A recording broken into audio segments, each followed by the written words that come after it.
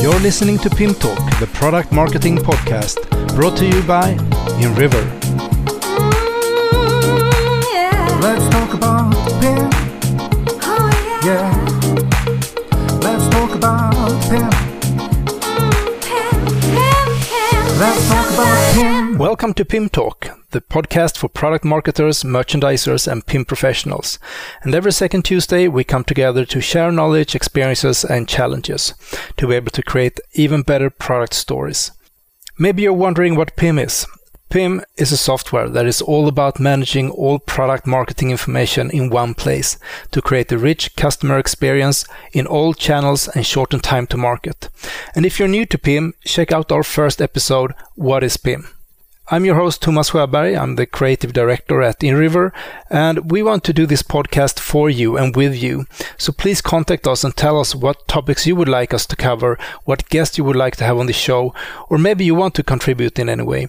So you can email us at pimtalk@inriver.com or send a message on Twitter at pimtalkpodcast.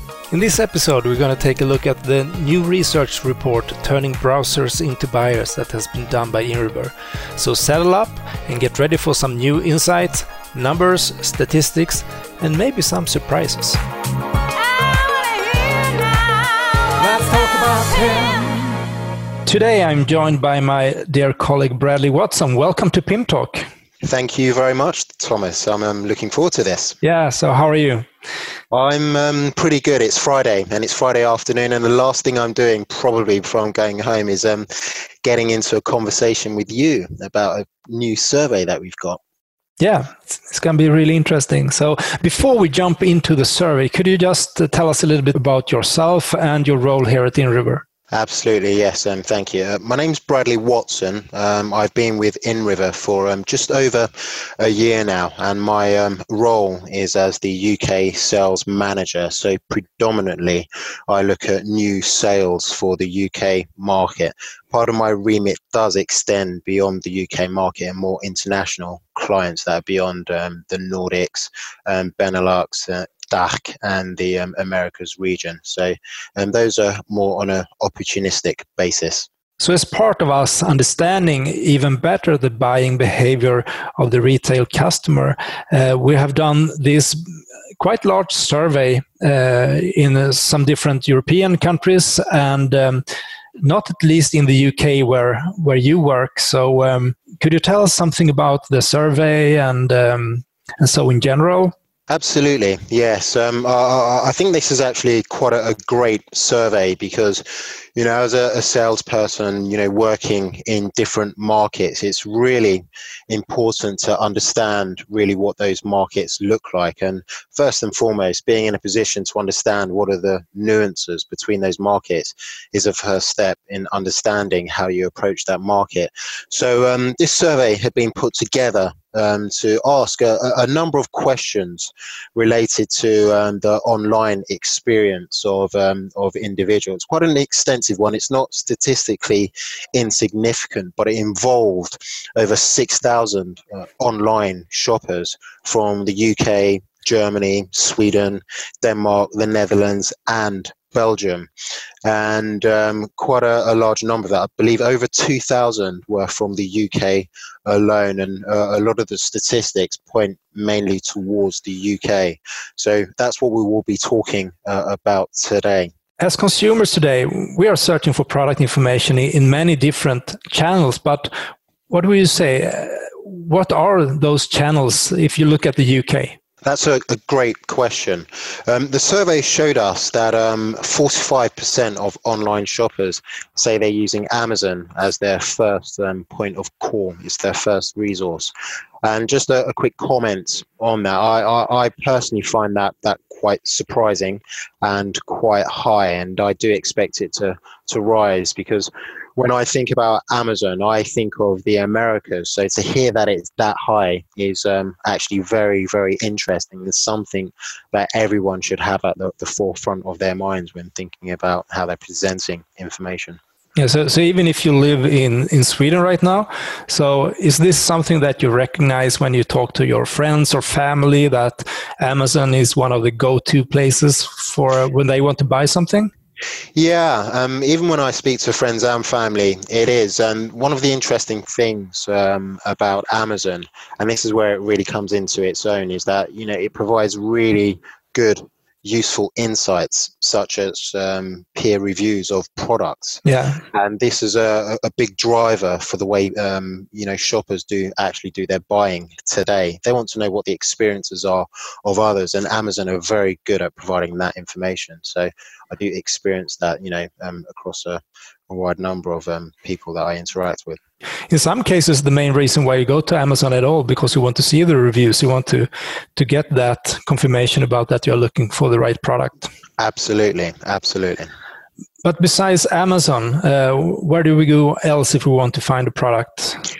So when you think about the standard ways of looking for products, you know, unsurprisingly, what comes in second is the standard search engine, you know, whether that's Google, you name it, and that comes in at 28%. So that's still quite a powerful tool for ensuring that, you know, you've got access to products. So it's something that shouldn't be ignored.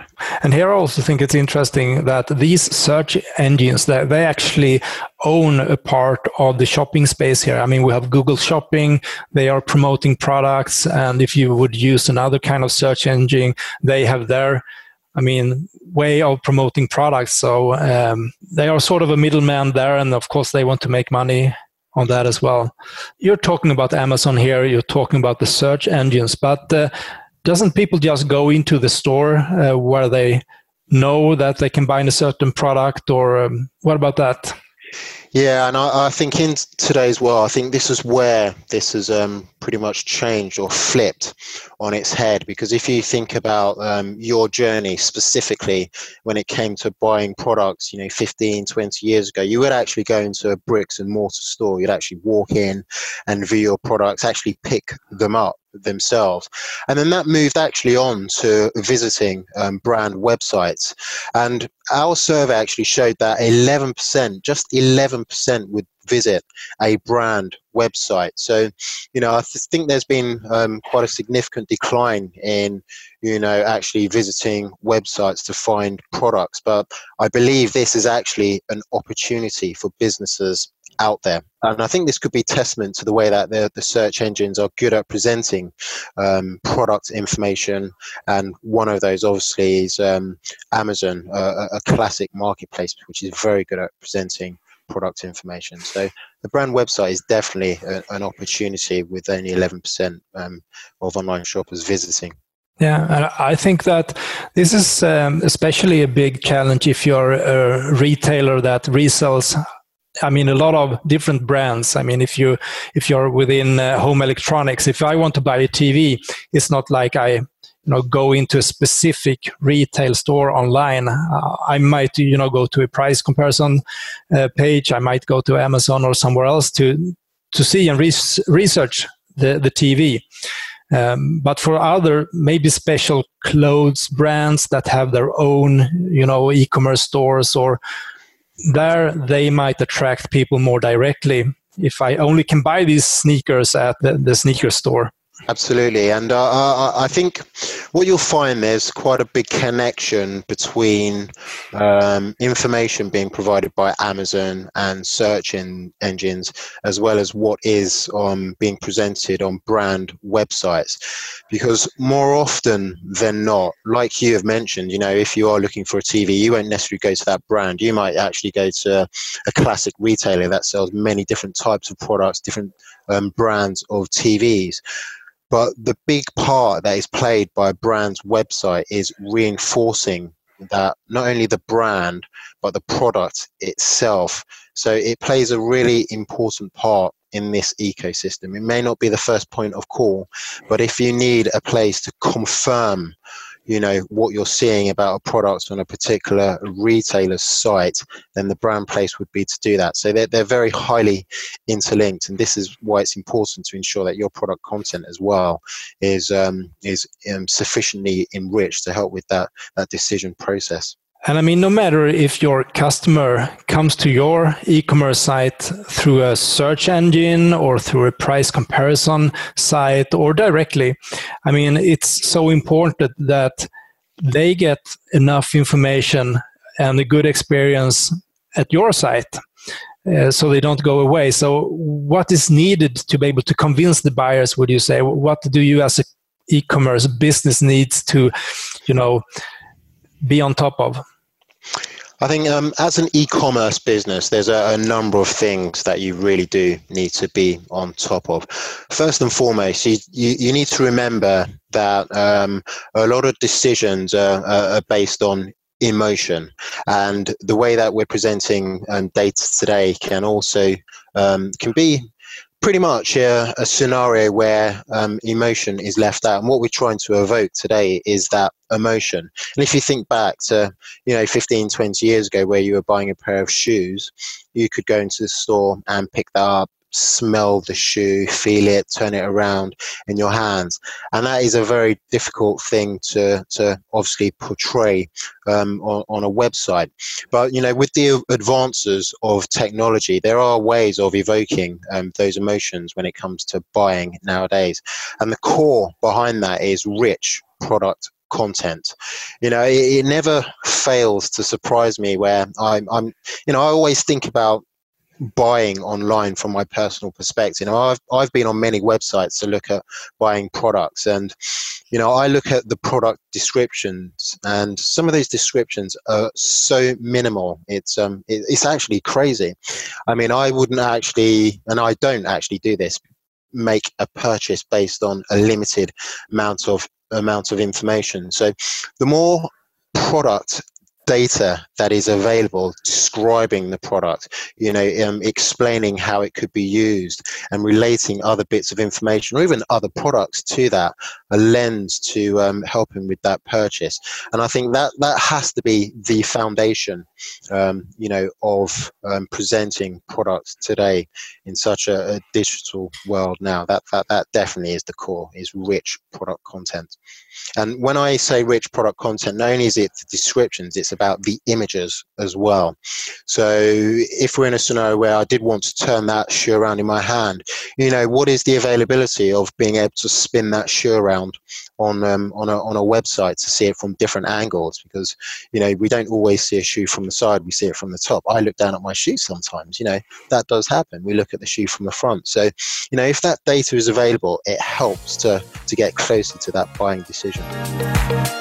You're listening to PIM Talk, the product marketing podcast. Today we talk about the new research report, Turning Browsers into Buyers. And after this short break, we're going to look at the behavior of researching online and purchasing offline. PIM stands for Product Information Management, and InRiver stands for PIM. Want to learn more about how your organization can benefit from PIM software? We've put together a free white paper where you can learn what you need to know about how your e-commerce platform can benefit from PIM. Go to www.pimtalk.com to download a free guide to help you better understand how PIM can work for you. That's www.pimtalk.com.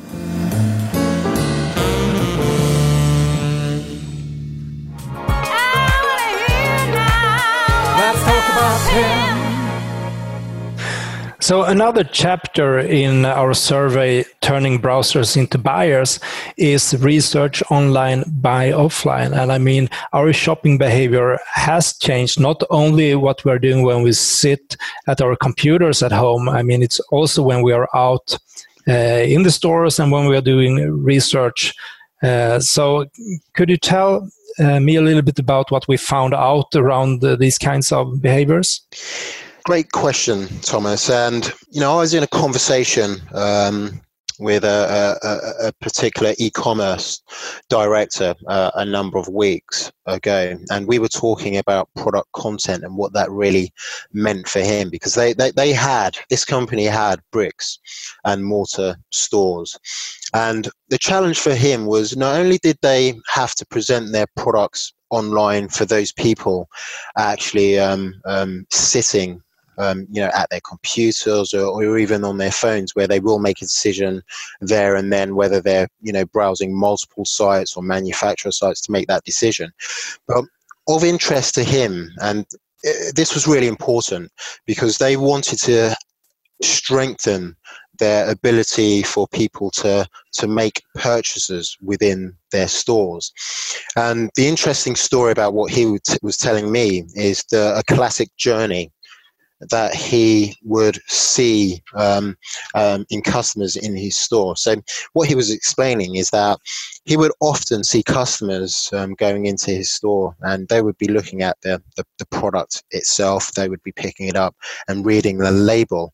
And the next port of call for them was to go take out their mobile phone and start going to that actual company's website.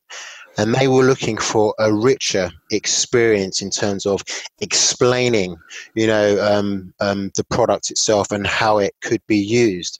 So when we think about the online experience today, this isn't just about, hey, I'm sitting at my desk, I want to buy something. This is also influencing those buyers who are actually in the bricks and mortar stores to reconfirm the message about that product. And this is actually a very telling story in terms of the buyer today in even in the high street. It's a very telling story. Okay, but how common is this today? Based on our statistics and the statistics from the survey itself, 58% of buyers admit to actually doing research of products online while browsing in store. I mean, that is actually quite a large number. That is not insignificant whatsoever. And that's across all ages, right? That's across all ages, absolutely. And actually, 2/5 of those are actually specifically seeking product information, and that just reinforces what I was saying just prior to this. It's reinforcing a decision within the store itself. And when we look at some of the nuances around ages itself, this number rises to 72% among 18 to 24-year-olds, and is also higher for women as well than for men. So, when we're thinking about how we're pushing product content, yes, it's important to ensure that there's a rich product content, but you've got to understand who the buyer is. And sometimes you've got to provide a bit more information for women, maybe a little less for men, and you've got to cater for, the different age ranges as well. So it's actually quite telling information that was gathered from this survey. Let's say we have the scenario that you're lacking product information on your website. I mean, what is the impact of that? What is the consequences? So our survey told us that 44% of consumers said that a lack of general product information would dissuade them from purchasing from an online retailer. That's nearly 50%. So if you can imagine, you've got 1,000 people, browsing on your website, and half of those are making a decision to browse away from your website due to lack of information. That's a significant amount of people. And, I don't think any business can afford to be in a situation where 50% of the people that they've worked hard to get into their online or onto their online store are walking away due to lack of product information. Is there any particular information that is more important than other, or how does that look? Yeah, absolutely. So we did ask that question as well, and the results from the survey are almost as telling as the initial one that I mentioned of the 44%, would be dissuaded due to lack of product information. But if we break that down, at the top, 39% of online shoppers said that if pricing information isn't available, then they would actually move on to another website. And it's actually sad today that we do see instances where that basic information is lacking from websites, and businesses just can't afford that in today's market where it's so competitive. But second from that is availability of the actual product. So whether it's actually available to buy today. So 25% said that if this information isn't available, then they will also move on as well. And then thirdly from there, and I think this is quite an important one, it helps tell the story, but if images are missing, 20% will also move on as well. So on the other hand, looking at upsells, I think you mentioned when we talked about Amazon, the importance of recommendations. Do you have any statistics around how you can do upsells or how recommendations affect how much you can sell or so? You as a business has spent a lot of time engaging the customer. You've provided a lot of product information that has allowed them to make a decision about buying a product. And one thing that we had seen from our survey is that nearly 1/5 of consumers who have actually elected to buy a product actually continue looking related products as well. So I think that is a significant opportunity for upsell, and we still see today many websites that do not have the related upsell opportunity there. So that's a significant amount of revenue that is being lost if you don't have that there. And of that 20% that actually have looked at related products, nearly half of those actually go on to buy from that. So, these are not insignificant numbers by any stretch of the imagination. So it's important to ensure that you're realizing the opportunity to link products to the initial product that you have actually spent time selling to this customer. So I think that we will dive deeper into in another episode that are coming soon of Pinpoint is video and that kind of rich media. So did you also examine the importance of the video when it comes to buying decisions?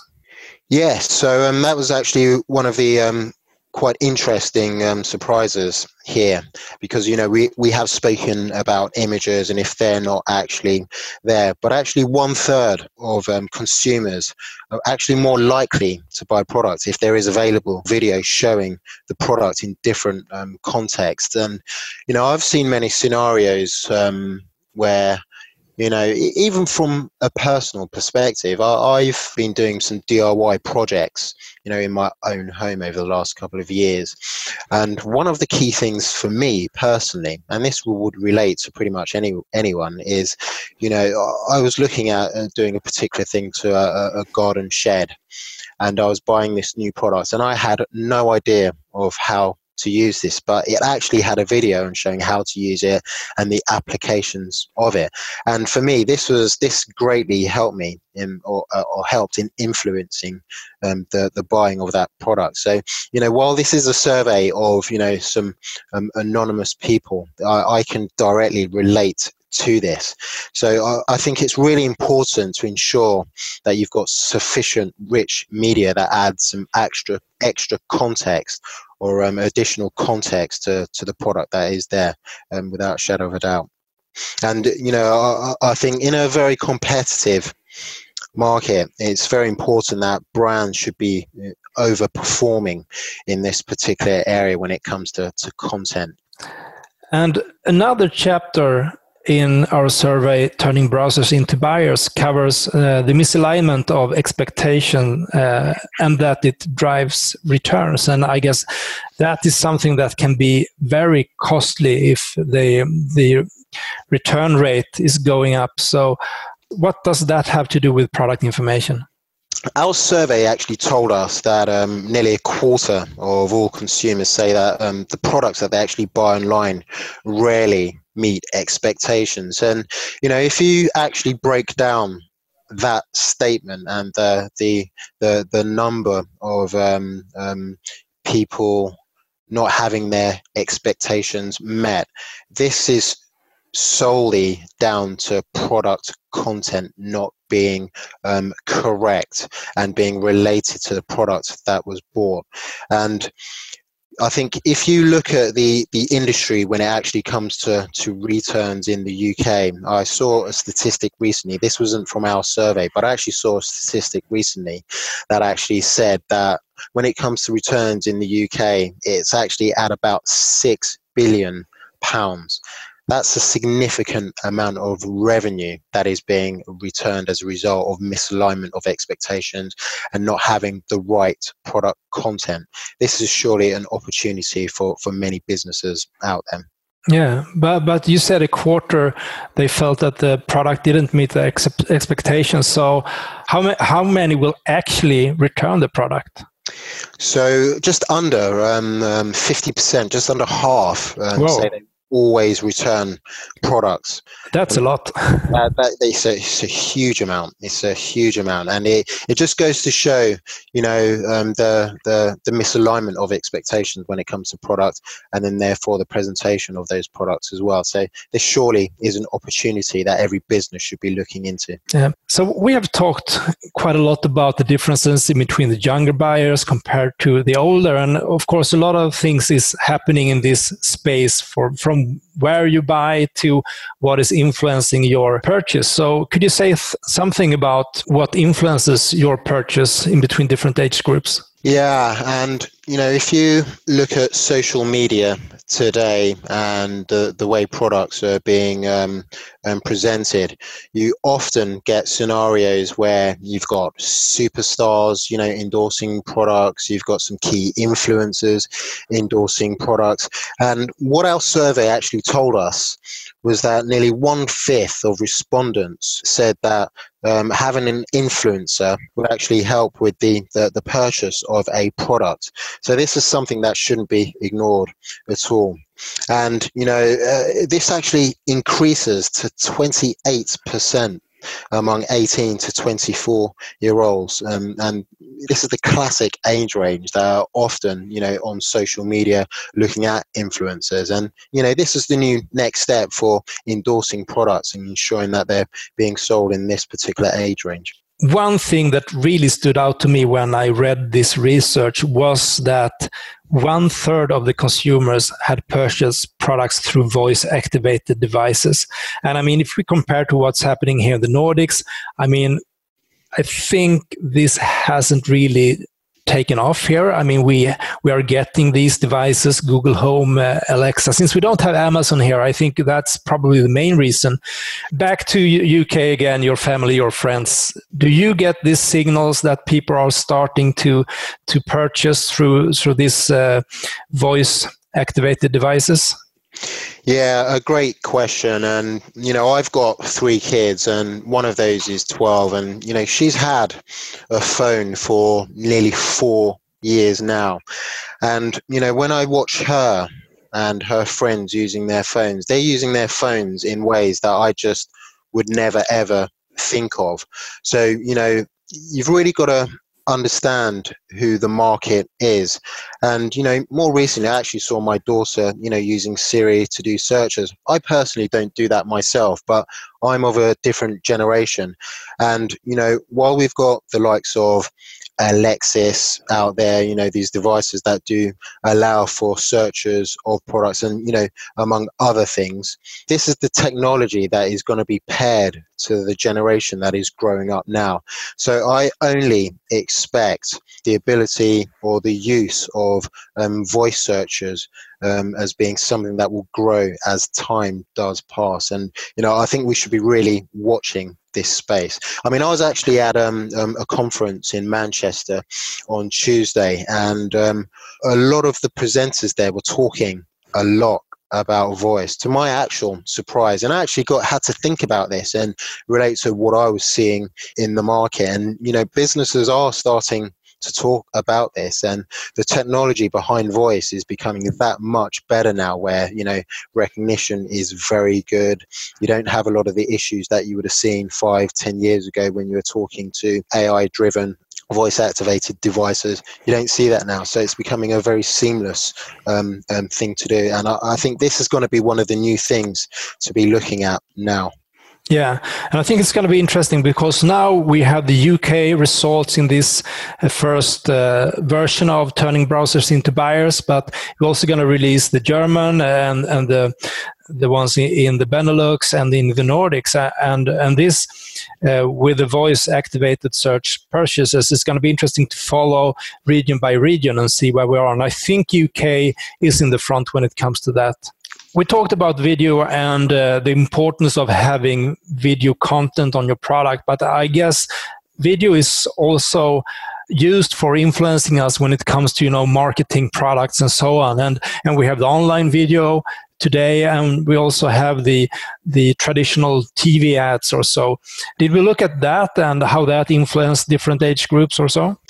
Yes, we actually did. And, what we found is that YouTube in particular was one of the most trusted platforms for video information about products. This came in at about 49% in terms of trust. And this surprisingly was followed by 32% Facebook. So, the importance of video is pretty high there. And, there's nothing better than having a secondary channel that enables you to have extra context around your products. And this is where YouTube really is in its element there. Surprisingly over Facebook, I must say. Yeah. That might also be like a generation thing. I don't know. But Facebook, they are focusing a lot on video because it's growing all the time. What about traditional TV? Yeah, and we can't forget about TV. It's quite a powerful way of influencing people. And what our survey said is that 48% of consumers chose to purchase a product based on the influence of a TV ad. So, the more traditional ways of influencing people is still working. And is that surprising? Probably not, because we still do spend a lot of time watching TV, whether that's actually on our TV or whether it's on our phone. They're still advertising through that medium of TV itself. And actually, YouTube came in at a distant second at 15%. So quite interesting that traditional TV is still doing very well, even in today's digital world. All right, I think that sums it up. So thank you so much, Bradley, for being on PIM Talk today. I'm looking forward to have you back on the show talking about more different topics and maybe also go deeper into the UK market. So see you around. Thanks a lot, and I'm looking forward to it, Thomas. Thank you very much. Yeah. Cheers. Bye-bye. Cheers. Bye.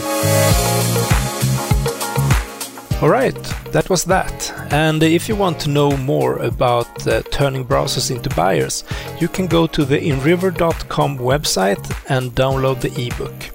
I will also add the link to that page in the show notes.